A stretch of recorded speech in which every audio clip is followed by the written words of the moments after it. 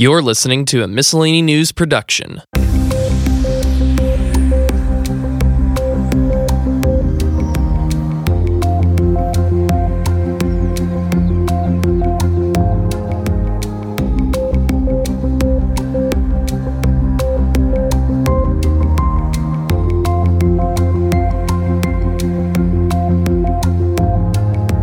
Hello and welcome to the More Than Miscellaneous podcast. I'm Alex Barnard, the Miscellany News' audio editor. This week, Editor-in-Chief Jessica Moss and Managing Editor Frankie Knuckles sit down with Drew Solander, Editor-in-Chief for Vassar Insider, to discuss their predictions for Super Tuesday.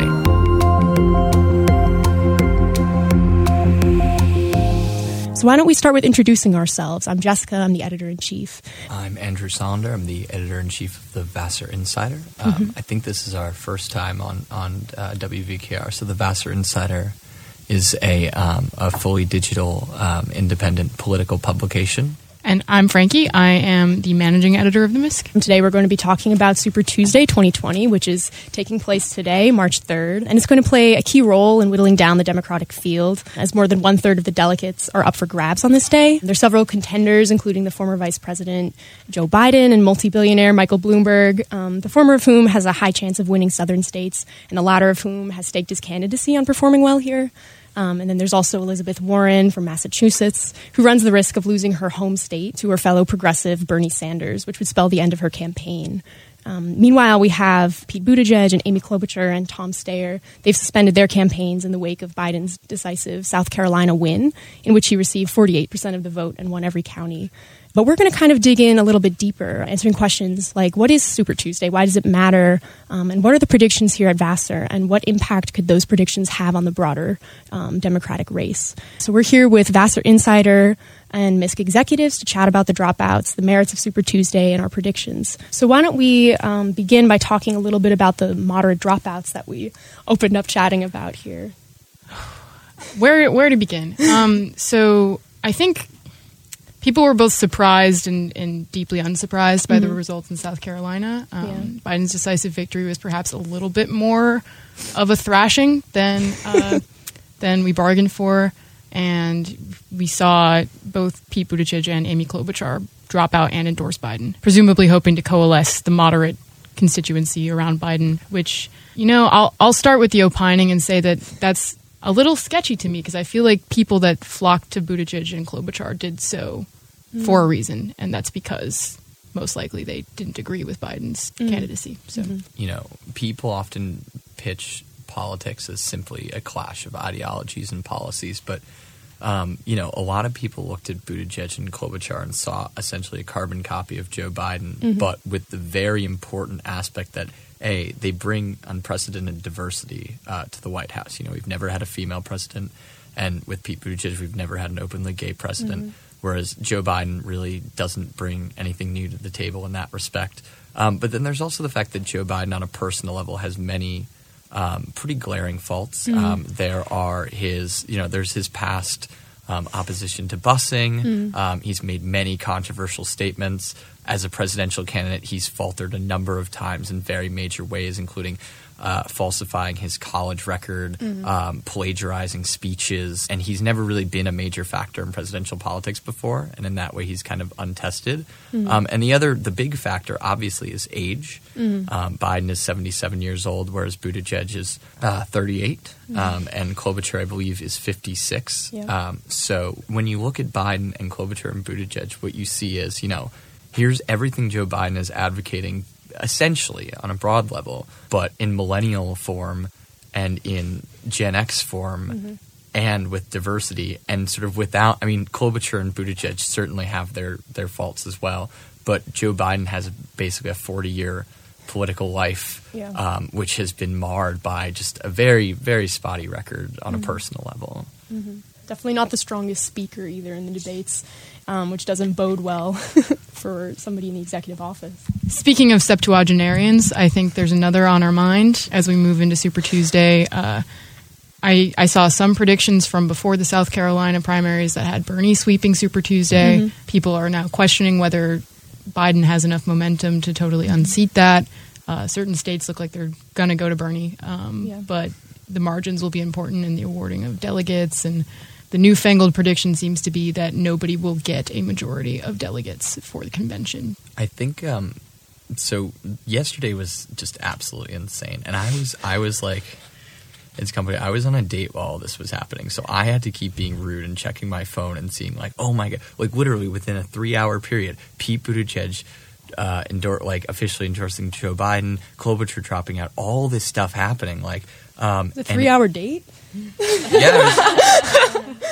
And yes, yesterday just, and in that context, it just felt particularly crazy to me. It was just so much happening, and I don't, and oftentimes the press can get lost in sort of like the sort of explosiveness of everything, but it cannot be understated how much of a sea change the last basically 4 or 5 days have been in this campaign. So what you said about Bernie leading in Super Tuesday states, the primary reason for that, it looks like, was basically because you had 4 moderate candidates and 2 progressive candidates. And Bernie had pretty surprising leads. He had a sizable lead in Texas. Some polls still have him there. Texas is a state that went for Hillary Clinton in 2016 by a very wide margin in the primary. He had a slight lead in Virginia, also a big Hillary Clinton state. I believe he had a slight lead in North Carolina. And these were from polls that you wouldn't expect to show Bernie Sanders doing well. So everybody took a step back and said, wow, like he's sort of running the table. But what you miss there is that, his margins haven't changed between then and now. The only thing that's happening is Joe Biden seems to be consolidating a disproportionate amount of those moderate voters who came over from Buttigieg and Klobuchar, whereas you still, on the progressive side, have the exact same race that you had a week ago, which is Bernie as a 25-30%, and then Warren taking about 10% to like the low to mid-teens. So there's a lot of anger on the Bernie side right now saying Warren needs to drop out because she's just serving as a spoiler to Joe Biden. And, there's people on the Warren side who say that's sexist, who say she would be a better president for XYZ reasons. And you can parse those things out. But at the end of the day, if you're a steadfast Bernie supporter or really just a progressive who doesn't want to see Joe Biden be the nominee, the answer that you're going to come back to from a data-driven sense is, Bernie Sanders' best chance in Super Tuesday is if, I want to caveat this with so many votes have already been cast in California and a lot of these states due to early voting. So to some extent, the result has already been decided to a great extent. Like my sister's in Missouri, and she told me she voted for Amy Klobuchar the day before she dropped out. So like we need to like weight everything we say with basically what happens today in terms of the voting itself is not totally impactful of what the result is. But the bottom line is if Elizabeth Warren basically yesterday, but even just right now said, I'm dropping out, endorsing Bernie, and everybody who is planning on voting for me should vote for Bernie, that would be the thing that would potentially bring him back to the place he was before Biden sort of consolidated those establishment votes. Yeah, just to kind of respond to one thread of that, like related to early voting. At this point, we've been in the primary race for so long that I feel like a lot of people are getting disillusioned because the candidate that they have been hoping for is dropping out. And now as we have kind of decider primary days like Super Tuesday, people are trying to reckon with like, okay, who do I go to now? And I guess what I'm looking for a read on the room about is whether you think candidates dropping out and just telling their base to go to another candidate is going to be an effective strategy. I think it's sort of fostered a greater division within the Democratic Party because now, if Warren were to throw her support behind Bernie, which I suspect she probably won't, I think her goal here is, she raised $29 million in February, so she probably still wouldn't drop out even if she didn't get third place in terms of the number of delegates in this race. And I think that if she were to throw her support behind Bernie, we would just have a further division of the party. And I could also imagine that, if Bernie does get the nomination, which I know that a lot of people at Vassar, myself included, are hopeful for, there could be a result of that would be galvanizing the other side to really go out and vote against Bernie because they're further incited against those progressive ideas. Yeah, and also the consequences for down-ballot candidates running for local office. Right. As, for instance, Buttigieg's campaign is very much focused the energy on looking to the local elections, which is like kind of his shtick as a mayor. That local government is just as important and just as valuable. And I know a lot of down-ticket Democrats would feel threatened by Bernie as a party leader because it hurts their electability chances. I think the issue with Bernie as the leader of the party is that there's obviously the huge argument about whether or not Bernie can beat Trump. And I think you need to put that aside for a second. And in terms of down ballot races, it's not about whether Bernie's a drag on the ticket. It's more about putting a lot of Democrats in a lot of places in a position where they have to. When Hillary Clinton was the nominee, you didn't have a dilemma where people who don't agree with her on politics, people to the left of her, more Bernie-aligned elected officials, would sort of be hurting their political position by backing her wholeheartedly in the general election because she's much closer to their politics than Donald Trump is. And it just seems like a moral imperative to say, obviously vote for the Democrat instead of Donald Trump, obviously in the general election. But for moderate Democrats, it's a little different because they're in a position where their constituencies contain enough Republicans to unseat them. Mm-hmm. And so they're being forced to now decide whether they back a candidate who may endorse policies, in Bernie Sanders' case, that turn off Republicans and independent voters so much in their districts that it ends up very much hurting their political position. And so what I think you'll see is, I don't think it's – people make politics personal. I don't think it is personal. I think it's more self-interested. You'll see a lot of moderate elected officials who have endorsed Biden or Bloomberg or whatever just not really endorse Bernie and just sort of sit out the general election, not because they necessarily don't like him or even disagree with what he's saying, but simply because, the data shows that it's not in their best political interest in terms of reelection to have a picture of them taking with Bernie that the Republicans can use for an attack ad. You mentioned Bloomberg. I think we should spend our last few minutes just kind of, if we'd like to talk about Bloomberg's general strategy, because I believe today is the first time he'll be on ballots. Which is, you'd be a little surprised about that if you didn't know about the first election results, because he's played such a major part in this primary basically throughout February, and he's always been sort of looming in the background, like, here comes Bloomberg.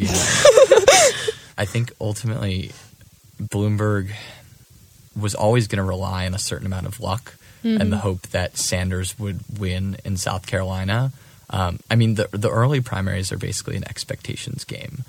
It's not about winning the most delegates. Pete Buttigieg came out of Iowa having the most delegates, and then came out of New Hampshire still having the most delegates. And it didn't do anything for him in terms of Nevada because they were basically, he didn't win either of those states. And the symbolic victory was with Bernie Sanders.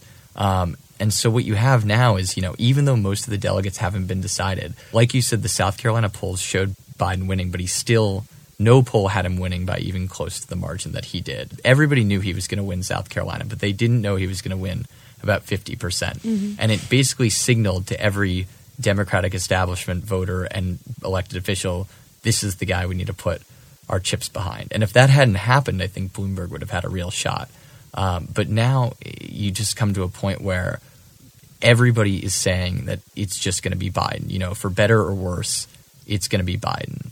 Bloomberg just is not what we need. And honestly, if you're concerned about Biden's faults in terms of gaffes and in terms of his record and in terms of, his billionaire donors or his corporate, his sort of kindness to corporate America, Bloomberg is just that on steroids. So any left-wing qualms with Biden would just be tenfold for Bloomberg. And conservative qualms. I will say the most calm political debate I've had with my father in recent days was over our shared despising of Bloomberg. He really is. My dad is a hyper-Republican. He really is uniquely unpopular among just about every segment of the American electorate. He's easy to hate. And it's also concerning Biden crushing South Carolina. I think you're right on target there, Drew. And I think it's particularly bad for Bloomberg because the entire premise of his candidacy was that Biden was too weak to win the nomination. So It's just wholeheartedly the worst possible case scenario for him. I don't know what he could be expecting from this, or what would be the best case scenario from him today. I do want to add one more thing about Bloomberg, which is that I always had this theory that Bloomberg could actually do incredibly well because of the money, but not for the reason that people think.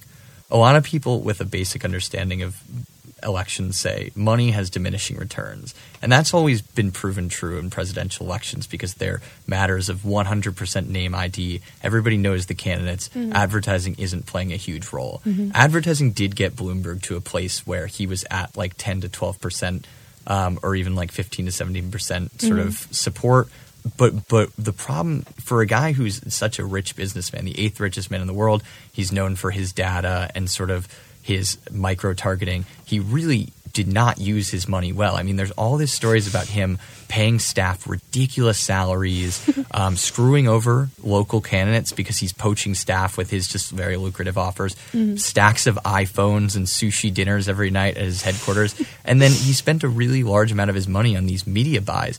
Whereas in reality, he could have accomplished so much more if he had micro-targeted the base of voters that was most supportive to him and just had these he's got $64 billion. The most that's ever been spent on a presidential campaign in both parties is $1 billion. He could have just thrown so much money into just busing those voters out to the polls, getting them registered, canvassing at their houses, and busing them to the polls. And that's it. That's called astroturfing, and that's how you win an election. And it behooves me that Bloomberg didn't think to do that. Everybody said he's buying this election, and in reality, he's not. He's completely bungling everything when he could just do things differently and actually buy this election. And we can debate the morality of that, and I think we should. And I personally don't think that's a good thing at all. But the point is, if I was Mike Bloomberg and I really wanted to buy this election, I would have done things very differently.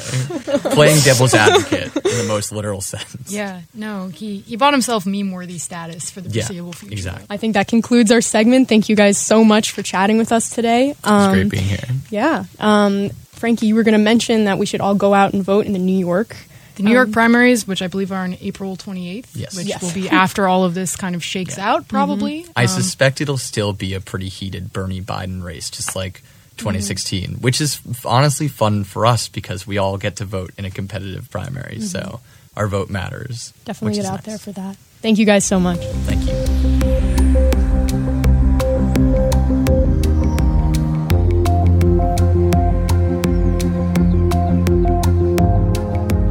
And that's all that we have for today.